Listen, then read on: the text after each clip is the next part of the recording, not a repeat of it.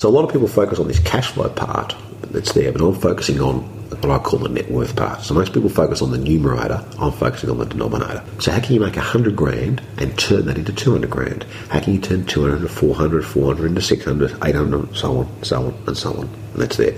I've called that the velocity of money. And that's what we're talking about here, is the velocity of money. Money by itself only knows how to do one thing, and that's compound.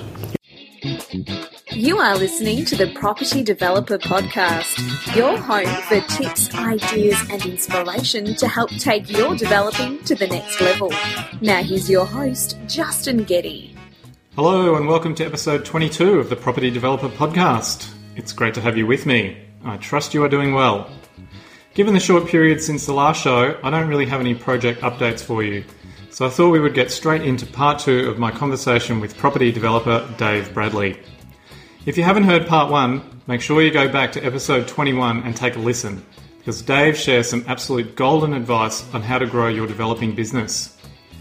And in this part, we dig deeper to unearth even more bullion about how you can take your business to the next level. Dave and I talk about the questions you need to ask if you want to scale your business, what holds people back from taking the next step, and his one tip for developers who aspire to greatness. So get your pen and paper out and get ready to take some notes. We pick up where we left off, with Dave sharing where he plans on taking his developing business. Alright, so where do you see Dave Bradley taking his business then? If the plan is to kind of reduce your time. So where do I see myself taking the business? I zig and zag between scaling it up and scaling it down. Ultimately, though, you can't scale it down, because then what are you going to do? So I'm still relatively young. I still reckon I'm pretty good at this, and I still actually enjoy doing this. So you scale it up. It's a case of how far you scale up and to what extent you scale it up. And so there's no point just scaling up for the sake of scaling up. There's more of a controlled scaling up. So I'm happy to work with people and try and help them do that. I actually get a lot out of helping people do developments and better themselves. I was with a lady last week. That sounds terrible, doesn't it? So we'll cut that out so your wife doesn't hear it. I was with a designer last week who happened to be I was helping someone out last week. It's a completely unrelated field, and it came to me via a friend and said, "Can you help me in my business?" And anyway, was doing something and said, "What do you think?" And I said, "What you described to me sounds absolutely brilliant." I said, "But tell me about which is what you wanted to hear about, my thoughts as a developer. Tell me about the commercialities behind it." And I worked out real quickly she was going to drop about $250,000. And she said, "What do you think?" And I said, "That sounds like financial suicide, what you're contemplating." She goes, "What would you do?" I said, "Anything but what you're doing right now." I said, "Do you mean to tell me you're going to write a cheque out for like a large sum of money?" She says, "Yeah." I said, "Well, I'd do anything to receive the large sum of money before I wrote it out. Like, why are you taking the punt on this when you so worked out who the clients were and so forth?" I caught up with her on Friday, and her exposure has gone from $250,000 to she's worked out how to get to $100,000 the exposure, and she's worked out how to get that $100,000 covered by pre-sales. Now she's talking about a certain type of design thing that she's working on, which is beyond the scope of what we're talking about right now. And then she's also made it into an earn where she's going to get paid an annuity per click or per engagement of kind or something like that, where she's helping the people out, and she's probably going to earn a passive income of probably $50,000 a year. That to me was tremendously satisfying, that you've just given a person a tweak to go, no, you're on your way. I remember seeing through, was it one of the movies, The Firm, Tom Cruise? And I remember this is like 25 years ago, I don't know how long ago now, and I've been on a first date with a girl at this movie, and Tom Cruise, as you remember the movie, he starts off in the first, still with the credits are coming on, he graduates from college and gets a $150,000 a year salary. I thought that was the end of the movie. I was happy to leave at that point. I thought it was a nice feel-good movie, and off he goes. I didn't realise there was a subplot behind it about corruption and whatever else that happened. So I actually get a bit out of helping people better themselves, and I know a little bit about this, and I'm okay at running businesses and helping people run businesses, so I actually enjoy that part of it. I'm currently working with a number of people, and so I'm a businessman. That's what I do. I know my parents have been critical of that in the past. If Dave, you think of every problem as a business solution, I went, well, that's how I solve things, isn't it? Business-like, methodical way. So for people who are listening to this, I guess I'm available, albeit I don't advertise the fact I'm available. I let people come and find me, and I realise this is maybe where we're going down this road at the moment. So I currently do this with people, and I do this via a number of ways of helping people. So let's go back a step. Back when I was in former careers and I was on stage and I was with Steve and so forth, the market was all about educating people, and you're trying to educate people to do stuff. And the shortcoming is that people ultimately, they didn't want to get educated; they just want to get rich. There was a disconnect between what you were giving people and what they actually wanted. And one of my frustrations right now is that there is still that disconnect where there are educators who are saying, buy my course or listen to my readings or whatever, going, if you read this and learn it, you will become rich if you employ it. And people are going, I haven't got the time for it, buddy. I just know I need to do something. So my typical people that I come across, or a typical person I come across, is a person who goes, I'm like you were 20 years ago. I'm in a job I don't like, or I don't see much future in. I don't want to do this for the next 50 years. I've got a family, or I'm going to have a family, and I want to get myself ahead financially, and I'm not going to do some help. Is the case. I know that I'm not a developer. I know that I'm not a full-time. I know I have my shortcomings, but I do have this, whether it's a small portion of money or it's the case. So over the last little while, what I've done is I've operated at two different systems, if you like, or two different programs to try and help people. The first one is where I take people on as being investors. Typically, some tough numbers. If a person comes to me with $20,000, it's probably unlikely I can help them do anything. The sums of money we're talking about is such that it's not going to get you into a deal that I'm doing right now as an investor. So the deals that I'm doing with investors right now, typically you will need anywhere between $400,000 to $500,000 minimum investment. Typically, I want you to have that as surplus cash rather than you're going to sell a family home, you're going to be living in a bus stop to support that, because that's not what I want at all. Typically, your income, it might be a high-paying job that you're middle management, and you're going, I can't throw this away to do this, but I know I need to do something. You might actually have a business, and this is a surplus cash that you've generated from that business. And I'll say we'll set up a syndicate as such. I will typically become a syndicate member as well. The syndicate members might be anywhere from 2, 3, 4, 5. Keep them smallish syndicates. I'll actually let you meet the other people, because I think it's important if we're in this together, you know what's going on. I will manage the projects, and I'll take a project from start all the way till divvying up the paychecks. There you go, there's your check, there's your capital back, and there's your return on your capital. That's the first system that I operate. The second one is that of I call it a mentor program. And this, I guess, is for people who want to be more active and more hands-on. The people I've worked with have achieved actually really great things on this. We structure it remuneration-wise that works for both parties. It's not a free service.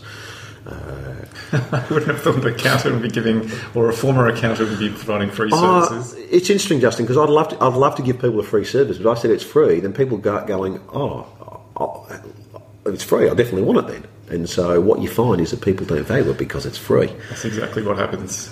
And it's frustrating. I remember back in the seminar days, being on stage with Stephen, if we used to have the option, I think, or the offer, if people could leave, I think up to their morning tea, and then get their money back, or wouldn't have to pay for it.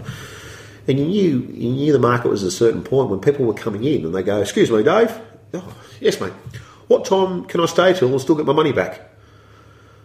I think you got the wrong attitude to start with, to be honest. But hey, it's not my. Why you just leave now, mate? Like, honestly, you sound like you're not really going through. You're not really invested in this.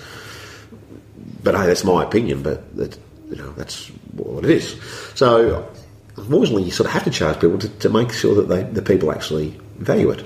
And to be fair, so I value it because I want to know that you're serious. Because the people I've worked with, I'll give you an example. So there are two parties I'm currently working with. This is exclusive. I don't market. This is an exclusive thing where people have knocked on my door and said, "Dave, please help."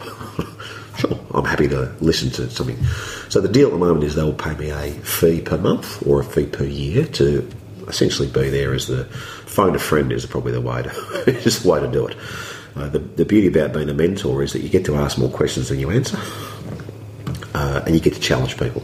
And so what it's come down to is And so there's a fee per month, and there's also a share of your profit. I'm going to get paid out of what you do. So the theory being, if you earn $1 million for the year based on what I've given you the kick up the pants to do, then I'm sharing in that because you wouldn't have made it except for me. And if you're the type of person who goes, no, I'm not doing that, don't worry about it. You don't need me either. Then, if you're self-motivating enough to do it without my involvement, then save us both the time. Save me the time. Just go and do it. Don't need to come and sit in my office and ask you what day of the week it is. Just go and go crazy.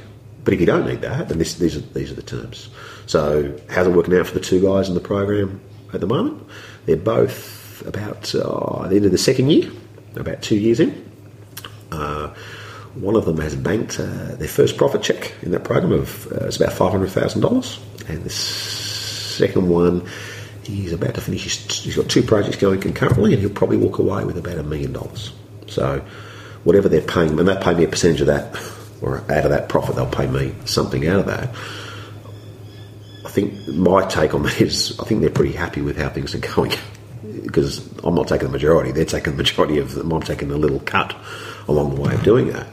I think that you'd say they're pretty happy, not only with the financial outcome, but as far as what they've learnt in order to get them to that. So I'm happy to work with people who want to work with. Now, the downside, you've had a nice day for an hour, is, I've got a bad streak to me because I can't tolerate dickheads. I have a very low threshold. I just can't tolerate fools. So if you come in my office and you waste my time, I'll tell you that you're wasting my time. Now, some people... this is when I have my bad days, if you like, when you go, well, why would I want to scale this thing up? Because why would I put myself out there? The more people that I meet, the more chances are that you're actually going to meet people who are going to waste your time.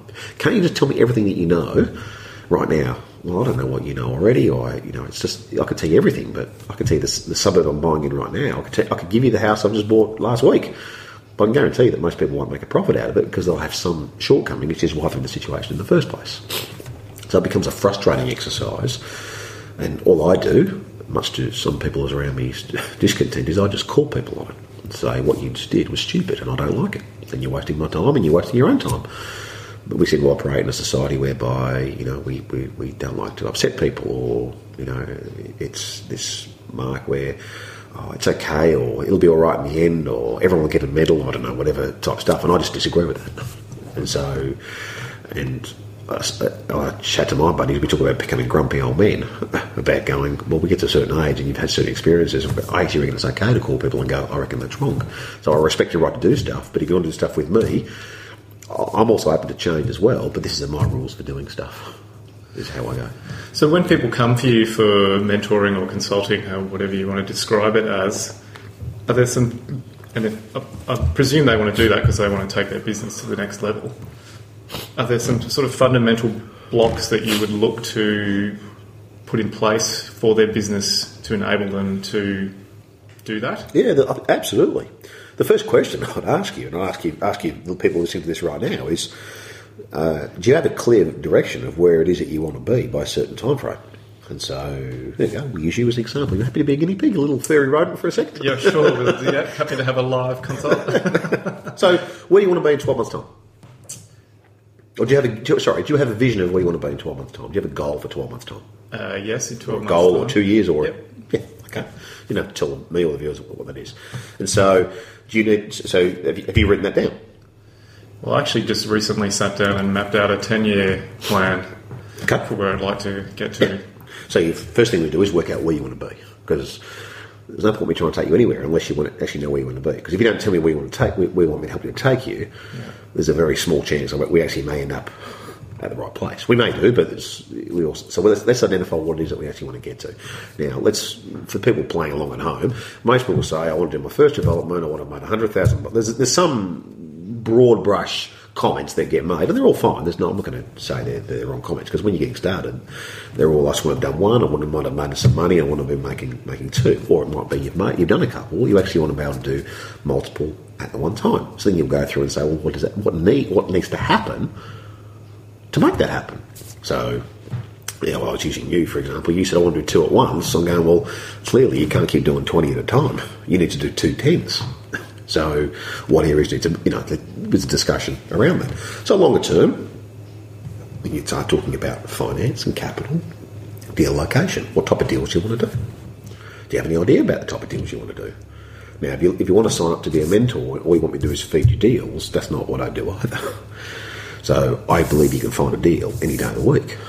You just got to be in the right frame of mind and put yourself in the right circle to be able to get deals sent to you every day of the week, so that you know what it is that you're actually looking for.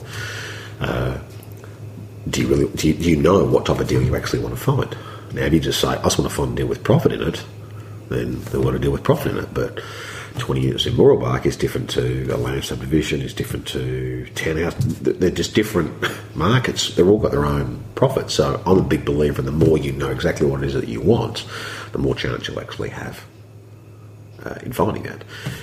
If you've got no idea what it is that you want, then there's a good chance that's exactly what you'll find. Funny like that. And so is that with people, so when you talk about people knowing what they want, is that around, say, a turnover or a profit per year, or it's up to them to determine that more so? I come back to, I'll try and oversimplify it for people listening, and for myself too, probably, on that basis. Most people I've ever met in the seminar land and beyond have always wanted to have a certain amount of income per year. That's their passive income, or there's there. So everyone's got a number that's there. I think Kerry Packer said that to the Australian Cricket Board once. Gentlemen, what's your number? Everyone's got a number. What's yours?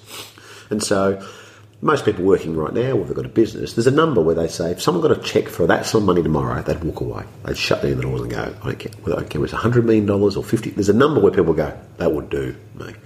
Whether that's an income per year, per month, what have you, or it's just a straight out, this is the amount of money in your bank account. The first decision is to go, what's the number, and what type of number? Are we talking about a per month, per week, per year income, or are we talking about an amount of money that's a net worth, if you like, or amount of money in the bank that's there? So most people I've ever met in Seminar Land have all wanted a passive income of $100,000 a year.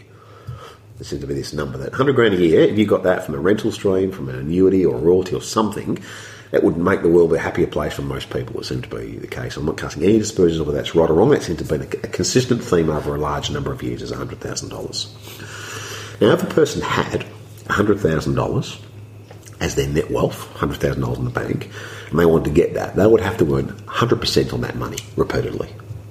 Now, which is basically $100,000 on $100,000 equals 100%. Now, my experience, I go, it's 100% return on their investments. It's doable. It's harder than if it was 10%, but it's not impossible to do. As to how good you'll go will depend on a whole bunch of factors with markets and your abilities during markets and how much time you give it and so on and so forth. If you still had the same income goal of $100,000 a year, instead of having $100,000, you had $200,000, then you don't need to make 100% anymore. You now only need to make 50%. It's about twice as easy as 100% in the mathematics that's there. So a lot of people focus on this cash flow part that's there, but I'm focusing on what I call the net worth part. So most people focus on the numerator. I'm focusing on the denominator. How can you make $100,000? So how can you make $100,000 and turn that into $200,000? How can you turn 200 into 400, 400 into 600, 800, so on, so on, and so on? And that's there. I've called that the velocity of money. And that's what we're talking about here, is the velocity of money. Money by itself only knows how to do one thing, and that's compound. It's we as people seem to get involved in the process and stuff it up. We have a propensity to want to spend it on stuff and junk and other things like that. Kids will do that to you in some ways when you're out with them on a weekend. So all we have to do is be custodians of money and let the money grow by itself. And so what I do when I work with people is to say, if you've got $100,000, let's work out how we can get to that 100, how we can maximise that return into 200 and 300 and so on. And at a point in time, if you've got whatever that is, let's call it $100 million. And then at that point in time, it doesn't matter what your return on investment is. As long as it's not 100%, you're probably going to be okay. Life's pretty good. So I've dealt with some investors. I've currently got investors that I'm working with right now, and they've started in one case with $650,000. He's currently up to $1.5 million. Is his net worth that he has invested that's there. And so people have just kept growing that pool and growing that pool and growing that pool. I have the ideal, in inverted commas, situation where they're going, you're not stopping, are you, Dave? We want you to keep going, because they know that what they're doing is actually making them money.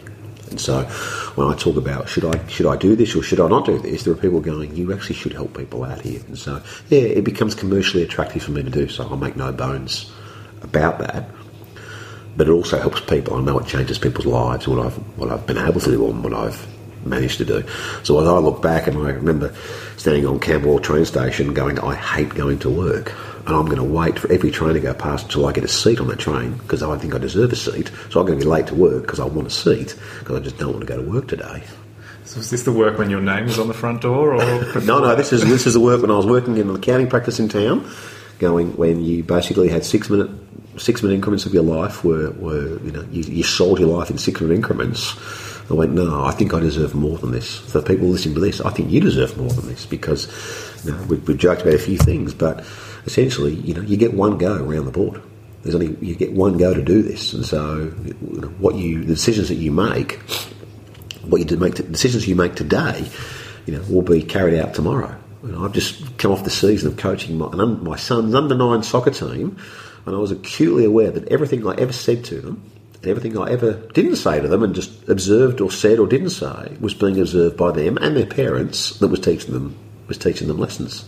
And so, it was a case of how do you want to teach these guys? That was there. So what I taught them right now will they'll feel the positive effects of that for years to come. Similarly in a property sense, that what is it you do right now, whether you do it with me or you do it with anybody else, decisions you make right now hopefully will affect you in a positive way tomorrow, next week, next year, and so on.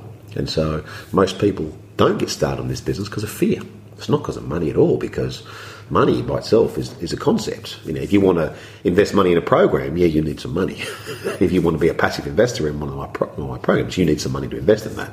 Like, it's just sort of what comes with the territory. But if you want to be entrepreneurial and you want to be the developer and the go-getter, you don't need money for that. If you think you need money for that, then that's a limitation that you have. There are enough people around who will back you with that and say, yeah, I like your vision, I'm prepared to back you for that. Now, that's my experience doing that, is people are prepared to back you with that. Whether that becomes your experience, I guess that's the beauty of the journey, I suppose. So it sounds like there's just a lot of... You challenge people on some of those preconceived ideas, limiting beliefs, I guess they would be. Absolutely. Most of the problems that a person is striving to overcome is a problem that I've actually encountered myself. So all I'm doing is looking back down the road a few steps and saying, I've been there, I've already worn the path out for you, just follow it, it's fine. So who do you admire then? Who's your inspiration for your property business or for your business in general? I was really fortunate. When I started my accounting career, I worked for a firm that had some unbelievable clients. When I was 17, I met a client who was probably worth, $50 million, a property guy. His name was Maury. He passed away probably 7 or 8 years ago. And when I was about 22, 23, he gave me what I call the chat about, I guess he was like a rich dad in that sense. He was a down-to-earth, humble person who would just call a spade, and he would just want to know about you, the person, as well about his own business. Incredible man, and I would catch up for coffee with him, just talking about stuff. And the deals he did were just unbelievable, and he was just his feet firmly on the ground. As I say, unfortunately, he passed away 7 or 8 years ago. I still see his son. I still catch up with one of his sons now. That was at Maury's request before he died. He said, "Can you see my sons? Because I want them to hear from someone other than the old man who's doing stuff." So I become friends with his sons, and so we catch up there. So there's a lot of things now, and I come across situations, and I would ask myself, what would Maury do? How would Maury deal with this? And we're talking about, there are times when you don't do necessarily what's the most popular decision, you do what's the right decision. And that can sometimes be the wrong decision for you, but it's the right decision for doing that, how you want to treat people. So you do leave a legacy behind. So as much as I'm commercially focused, the more developments that you do, there are more people who actually know about you, and there are more people that unfortunately in some cases will take a shot at you and bring you down a peck or two. So not that you can be as white as driven snow or anything like that, but you can decide how you want to run the business and how you want to be seen by people. So by doing the right thing by people. So as I say, your word becomes your bond. So if you say I'm going to do something, then that is what I'm going to do, rather than trying to find some little clause in the contract to wheel your way to doing something. You do what's called the right thing. So I'll give you an example. if I'm building a house or a townhouse that's there, I try and assume that my parents are the buyers. What would I do is the right thing by these buyers, assuming it was my parents buying this property. And so, not that I'm just going to roll over and do stuff, but if we said we would do something, then we will do that. Whether we're talking about the air conditioning or the floor plan, whatever it was, we would do that. So it's the right thing by people. So if you look forward 25 years, and we'll have your investors hopefully you're still involved doing projects, and you look back on your career, what is it you want to be known for? Wow, 25 years. 25 years is a long time. Well, you'll be, 65? Tell my kids I'm 26. What do you know? Double. I'm 46, 25 years. Firstly, I hope I'm still alive. That's the first thing. 25 years is a heck of a long time to look ahead. 2 years is a heck of a long time to look ahead. I ask myself the question sometimes, rather than looking 25 years ahead, work 25 years back, or 5 years back, or 3 years back, and so we talk about markets. But so it gets a bit scary in that sense. I think the first point of that is I say, I have enough money, I should just retire tomorrow. And people go, what would you do? I say, I'll probably just retire and just do the property thing. Oh, that's right, that's what I'm doing right now anyway. So I'm already doing what it is that I do. What I do, I don't consider as work. One of the reasons I got into this business, one of the reasons I stay in this business is because if you show me another business that hasn't been to the same degree of flexibility of time and hours, degree of leverage, not only of money but also expertise and other people's knowledge and wisdom, the amount of money that you can make by developing or getting where the market is your friend, is unbelievable. If there's another business that did exactly what it is, I would be there. If making swimming pools was it, I would be in the swimming pool business right now. There's a reason why I'm in this business it is right now. So back when I was working in town, there was it was probably one of the worst things the firm ever did. It was one of the best things they ever did for me, was that they got in a consultant, and he basically this has stuck with me because it's now 20 odd years later. And he said, if you were to write down your obituary when you die, what would you want people to write about you? And people write down, great guy and all this sort of stuff. And he goes, all right, if you were to die tomorrow, what would they write about you tomorrow? Oh, he's a hard worker, good family, like all this sort of stuff. He said, so the point of his exercise was to work out, well, what you want is one thing, and what you're doing is another thing, then what are you going to change? You're going to change in 5 years, 10 years, 20 years. In the case of the point, I think, was you should start changing now. It was as good a time as any. So what it came to for me was one of the exercises, and part of this was to write down what do you want people to write in your obituary. And I know what I want people to write in their obituary. I want them to write, the world is a poorer place for Dave Bradley not being here because of all the people's lives he changed for the better whilst he was here. And whether that's in a property sense, it's in a coaching a soccer team sense, we're talking running marathon sense, anything that you do, whether you have an opportunity to meet someone, that you hopefully enrich someone in a certain way, that they would go, wow, I was better for the experience of meeting that guy. And so we've looked forward, now looking backward. If you could go back in time and talk to your younger self and give them some advice, when would it be and what would that advice be? Giving me advice, I could go back 20 years, I could go back 25 years, I could go back, this time last week, in that sense. My advice, Jen, and the reason I say that is because the advice is pretty similar the whole way through, is the worst case scenario is never as bad as it seems. The only regrets I've got in a property sense have never been anything I bought, it's always been stuff that I didn't buy. So whether I'm trying to bid for a property and I miss it by $1,000 or a building quote, whatever that, it was always something regret was always something I should have done, not something I did do. So I reckon I've had a bit of a crack over my investing/developing career, and my advice to a younger me was, I reckon you can go harder, son. At what age? As I say, 20, 25, 30, 35, you can always go harder. Okay, good. And you're an accountant, or a previous accountant? No, still qualified. Still pay my $600 a year to the Institute. It was so hard to get the qualification, I actually can't bring myself to give it back. I still pay the money, and I still go. I read them. They send a charter magazine out every month. And for people who are reading this who were chartered accountants, that's there. They've merged with the Institute of Chartered Accountants in New Zealand, and so there's a whole bunch of stuff that's happened in chartered accounting land, and I'm really critical of the fact that we seem to have said that merging with New Zealand Institute of Chartered Accountants seems to have been the number one thing that we seem to have achieved. So there's all these other things that they could have done, but we've now merged with New Zealand. So I read this magazine every month. I read that GST was going up, then I realised no, the New Zealand GST was going up. So every month I read this magazine, and I read it without fail to remind myself about what it could have been. And every month I cross myself and thank the Lord that I'm not an accountant anymore and a practicing accountant, because it passed me by. And so do you still do your own tax returns? No. No. I have an account. I'm really lucky. I sold my accounting practice to a really good friend of mine, a guy who became a really good friend of mine, a guy called Mark Unwin. And I think he was a bit concerned at the time when he bought me, what's this guy selling his practice for? We became really good friends. Mark, I would trust with my life in a sense, and I would, he does all my stuff. I've had a go at doing my own basses, but they generally end in tears at some stage. So I find it's easier just to let other people do it. So my question was going to be around whether you think a developing business can be valued and sold. Ooh. Well, they have been in the past. They have been.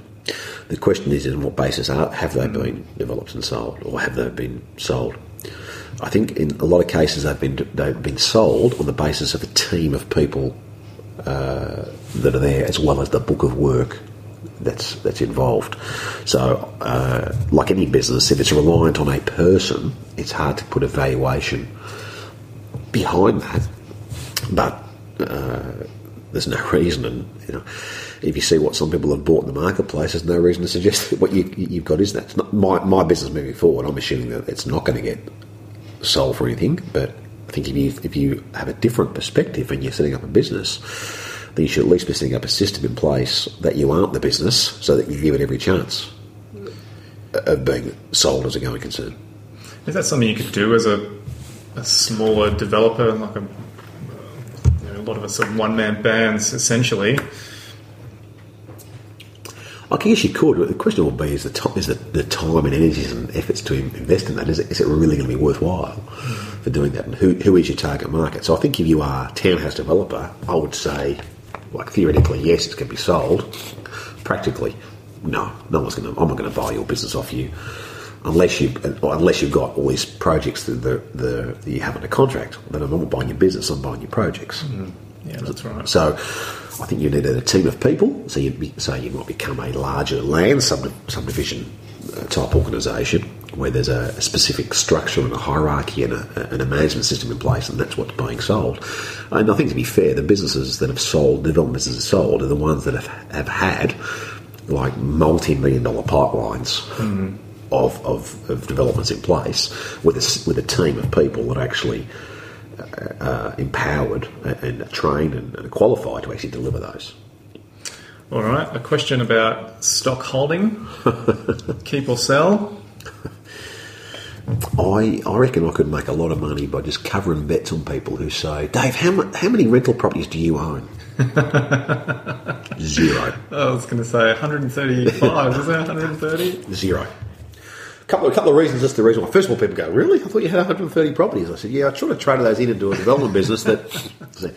If you go and buy a piece of land for $2.5 million, you've sort of got to, if you wrote out a 10% deposit check, you need $250,000. Now, I wish I could just say, oh yeah, I just got a little top drawer of $250,000 checks that I just pull out and cash there. 250 grand is a lot of money. Like, let's make no bones about it. It's a lot of money. If you said I was going to give you 50 grand check because there was some magical bank or finance thing, that's 50 grand. Still a lot of money. Back in what I told, that was 1 year's worth of my life was 50 grand. So there's that. So what I found for me was that I could make, when I looked at it clinically and or cynically, whichever way you want to look at it, and if I was advising myself as the accountant, I went, so you're going to invest $250,000 into a rental property that's going to earn you whatever per year, 0 in cash flow, say, or whatever mechanism you're establishing it by, or you can put in that development and you can make 10, 20, 30, 40, whatever percent that you're going to make.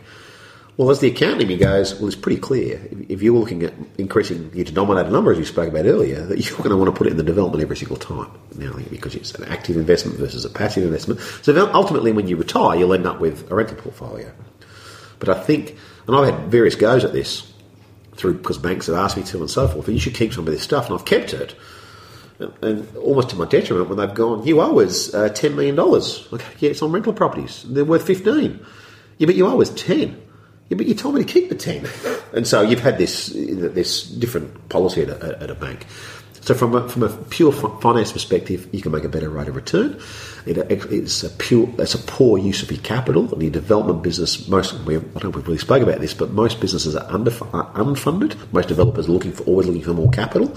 And so the times I've had a rental business and a development business, I've always gone, my rental business is capital intense and my development business needs capital. So I spent all this time trying to find capital. I went, well, there's all that money just sitting there. Just by disposing of those assets, I could actually solve my capital problem. And the third way is, I actually reckon you require different sides of your brain to deal with them. So I had a situation with my rental agent when I had a dozen units, and she said she wanted to know whether like tenant to put something in the toilet. I don't know, whatever was the typical property manager tenant discussions, property manager landlord discussions. And she said, "Can we send a plumber around there for $50?" Yes. In the meantime, I'm dealing with finance for $1 million and a construction contract. Can we send them off $50? Did she just say 50? Of course, send someone around for $50. She goes, "Oh, Dave, you are the best landlord we've got. You just say yes." I said, "Oh, why is that?" "Oh, Dave, you are the best landlord we've got." "Why is that?" "Oh, you just say yes to everything." Well, that dawned on me, and I went, "That's probably not a really good landlord." There's no test in my mind about whether it's a good use of $50 because the number is so small compared to the other numbers I've been dealing with over the course of that day. I went, no, this isn't good. You have the wrong mentality right now in your life to be a residential landlord. So I went, no. So I sold them all and invested in there. At a point in time, as I get closer to retirement and whatever that looks like, you will end up, there is your annuity and there is a cash flow will come from these things. But right now, I don't need to be a landlord. Okay, that's good to know. So I'm guessing when people come to you for help to take their business to the next level, capital and finance is probably one of the key things that they want to cover. Do you have any advice of how you solve those problems? It's not rob a bank. Yeah. It's not always the number one. People will come from different perspectives. One is capital and finance and the money part. Second one is I can't find a deal, or I don't know what kind of deals I should do. And the third one is the fear of doing anything. So there's probably a few as the number ones, depending on where a person comes from. In relation to capital and finance, to me it's really, really simple. If you do a development and you need $1 million in what determines its total development cost, then someone or some ones are going to pay $1 million out for the land, for the builder, for the consultants, whatever is the case. The most obvious way you get money to start with is from the bank. It's called a first mortgage. They will typically lend you, let's say, $700,000 of that, 70%. Whether you go to one of the big four, the second tiers, private lenders, whatever, the banks will give you a sum of money. And they'll have certain conditions associated. You probably covered it in previous podcasts with pre-sales and virtual guarantees and all sorts of things that they have as their terms. The second part of that is someone's going to make up the shortfall. And typically that is you as the person with capital. And that's typically where they get to is the person that says, yeah, but I've only got 300. You go, oh, well, what's the problem? There's 300, the bank's going to give you 7 and off you go. Yeah, but how do I do a second one? Or how do a third one? The first part of that is just steady on. Let's get out of the first one before we worry about how you're going to take on the world. That's the first. Like if your role was that you were only going to do one and stop, and the second one then stop, and the third one then stop, it's okay. There's worse things that can happen if you were only going to make a certain amount of money per time. Alongside that is the notion that a person may need to keep working to keep telling the banks they can service that loan. And so a lot of people struggle. They go, but I've seen the light on the other side. I can get out of work and I can make all this. And there's a disconnect there because they go, oh, man, it's even harder now. There's a theory we used to have, or a slang we used to have, in order to get the banks to say yes, you need to take all the reasons away. Well, the bank says no. And so the bank, if you want to make the bank to do something they don't want to do, you're going to find it incredibly hard. So to make the bank do what they want to do, to answer their questions yes. When they ask a question, make sure that you're answering yes to that question. But then so the bank's perspective, let's leave that to one side because they're limitations. Typically, what I found, they'll lend it. First of all, they'll say, do you have a paycheck that we know that you can service this loan? In my experience, at the second question, they go, and if you don't, this is the part they don't really tell you. If you don't, does the property service this loan by itself? And that's typically where they go, yeah, it does. Oh, you know what you're doing? Yes. Tick, tick, tick, and so forth. Because I don't have a paycheck that can service an income of $3 million loan, for example, just so we're clear. But the projects do. So then it comes to the capital and the capital management part. So I'm fastidious on cash flow, about knowing exactly how much money's in the bank, and when the money's coming in and when the money's going out. What I've discovered at the period of time is that people are not as fastidious as I am as far as knowing when cash comes in and when cash comes out. I do my cash flows daily. I look at my cash balances daily to make sure what's going on. It's there, so there are no surprises. I update my spreadsheets when something happens, but at least every 2 weeks I would go, I want to know what's going on here. So there comes to the point then about if you're doing all those things and you're talking about the money, let's say you've got $300,000 and you go, but I just found another deal and I don't have $300,000. What do I do? And that's when you've got to find someone else who does have $300,000. And this is where people are looking for some magical solution. Unfortunately, it doesn't exist. What should I offer them? So let's say this find this. So I found you, and I know you've got $300,000 because I know you're finishing a development soon, and I'm guessing you're going to have some cash on the hip, and you're looking to deploy it. So I go, I've got a deal for you, Justin. It's $300,000. You're going $300,000 a deal, man. I mean, because I just know I'm going to do a deal. So we now have this discussion, but we're both at this. We're not really sure what to do because we don't know what the answer is. We just know we need to do something, and so we're worried about getting it wrong. So what's wrong in this case? Wrong. Let's assume it's the right thing to do is to do the deal because we're the right person. If it's not the right thing to do, then the wrong thing to do is actually do the deal. And that sounds like complete gobbledygook, but anyway. That's another one of your good and in the game analogies. Yeah. So if we say, if I need to do a deal, and I found this deal and it's a great little deal and it's going to earn $1 bazillion little dollars or whatever else, and all I need is $300,000 and you've got that $300,000. Now, if we don't get together and form an arrangement of some sorts, then what's going to happen?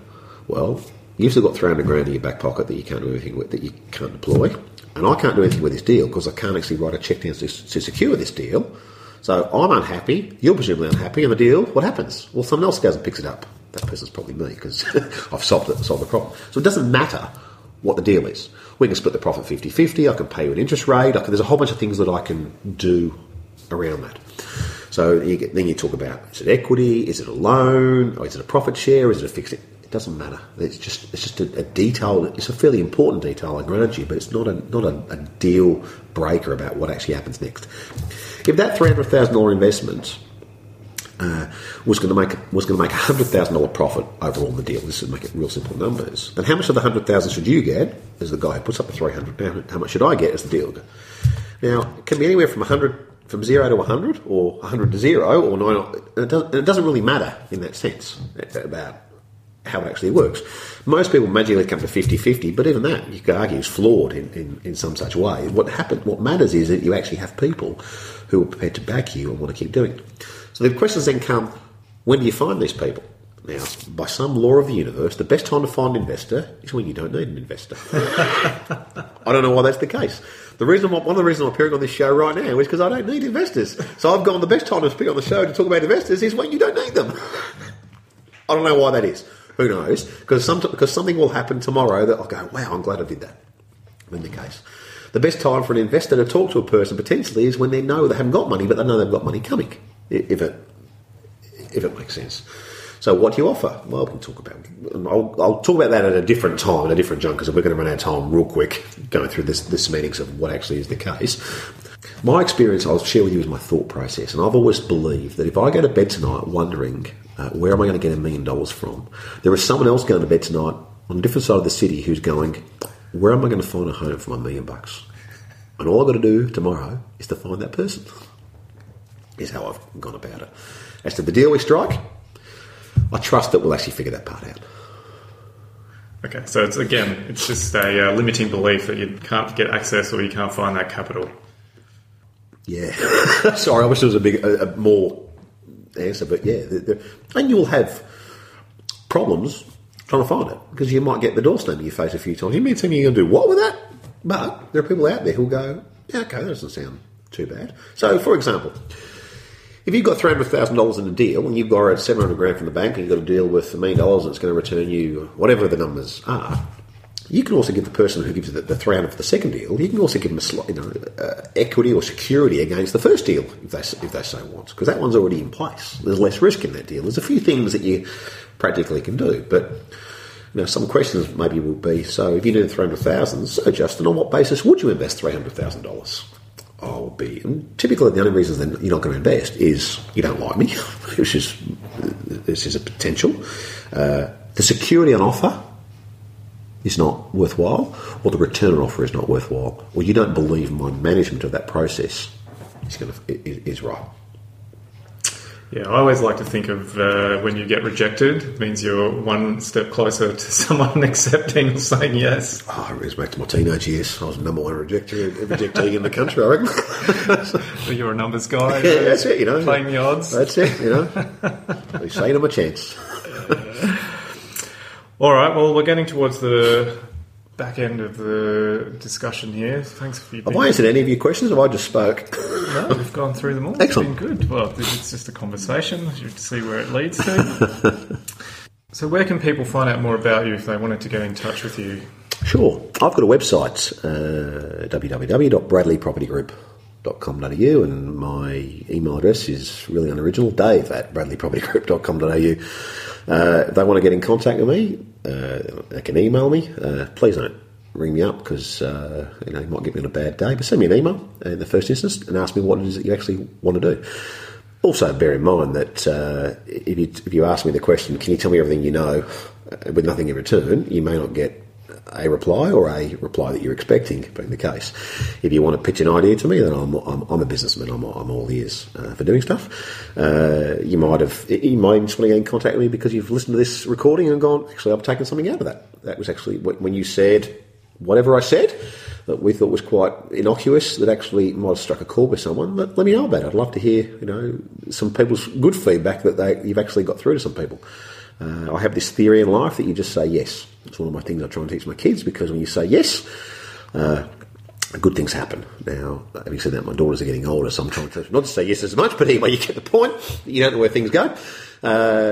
So one of my reasons for saying for this was because I got asked, and you don't know where it goes. So I'm hoping that it gets paid back, and someone says, when I get paid $1 or $2, it doesn't really matter. It's sort of irrelevant. That someone goes, I listen to what you had to say, and that struck a chord. Let me know about it. Send me an email and say, thank you, that, and it'll make me more likely to say yes again in the future. Oh, I think that's a great idea for people to get in touch and let you know if they've got something out of it. I think that's would be great. All right, well, we've covered a lot of ground, but is there one final tip that you've got for developers out there that are looking to take their business to the next level? I think if a person is serious about taking their business to the next level, I think I'd encourage them to go and do it. If it's just lip service as a way of justifying some other thing that's not going right in their lives, then just be honest with yourself and say, I'm not looking to do that. If you're looking to do it, then I think the acronym of fear was false expectations appearing real. So what actually are you fearful of? Is it you're fearful of something that's actually going to go wrong, or is it just you're actually fearful of you might actually be right, you might actually have success in these things? If you take one thing from me that I've gone through in the past, is my greatest regrets have been not going hard enough. And so I would encourage you, especially if you're younger than me, even if you're older than me, is to go as hard as it is that you actually want to go. Is that this business is an amazing business, that you're actually going to achieve great things, far greater than I ever imagined could actually possible in a short space of time. That we could be having this discussion in 6-12 months' time, and it could be the shoe could be on the other foot because of what you've managed to learn in a 12-month period. That it's not an experience in years business. You can get experience really quickly, depending on some of the projects that you're in. So I'd encourage people just to give it a red hot go, because you never know where it ends up. All right, well, that's an awesome place to finish. And Dave Bradley, thank you so much for being on the Property Developer Podcast. My pleasure. Time seems to have flown. I hope people have got something out of it. I've actually got some things out of it myself as I reflect. So thank you for having me. Oh, well, it's been great. Really great conversation, and I'm grateful for your time. Pleasure. See you later. Bye-bye. Okay, so that concludes the two-part conversation with property developer Dave Bradley. I really enjoyed speaking with Dave, and I hope you picked up some ideas and tips for taking your developing to the next level. It was awesome of Dave to share so much of his time with me, and I'd encourage you to reflect on some of the questions he posed. Here's the points from this week's conversation that most resonated with me. 1. Go as hard as you can. As Dave said, you only get one go around the board, so make the most of it. If you set yourself some pretty lofty goals, you might surprise yourself by actually achieving them. 2. Challenge your limiting beliefs. Most of what holds us back is our fears or limiting beliefs, but they are simply figments of our imagination. In developing for pretty much any situation, there's probably been someone who has already faced that challenge and overcome it. So if you are stuck thinking you can't deal with something, whether it's finding capital or sourcing investors, then you need to start asking yourself some different questions to help shift your mindset. 3. Be clear about what you want and go after it. Dave talked about being clear on what you want to achieve so that you know exactly what you are seeking, whether that be the size of deals, number of dwellings per project, or return on investment. If you can articulate what you want to achieve, then you can set yourself a plan of how to get there. Okay, that's almost it for this episode. Thanks again for listening into the show. As always, you can find me on Instagram at Property Developer Podcast for my property developer porn pics and other developing videos. And I'm occasionally on Facebook and Twitter. You can also find all the previous episodes of the show at propertydeveloperpodcast.com, where you can leave a comment on this or any other episode. Okay, so that's it for today. Until next time, go as hard as you can with your developing. You've been listening to the Property Developer Podcast. Tune in next time for more tips, ideas and inspiration to take your developing to the next level. For more developing love, make sure to visit propertydeveloperpodcast.com.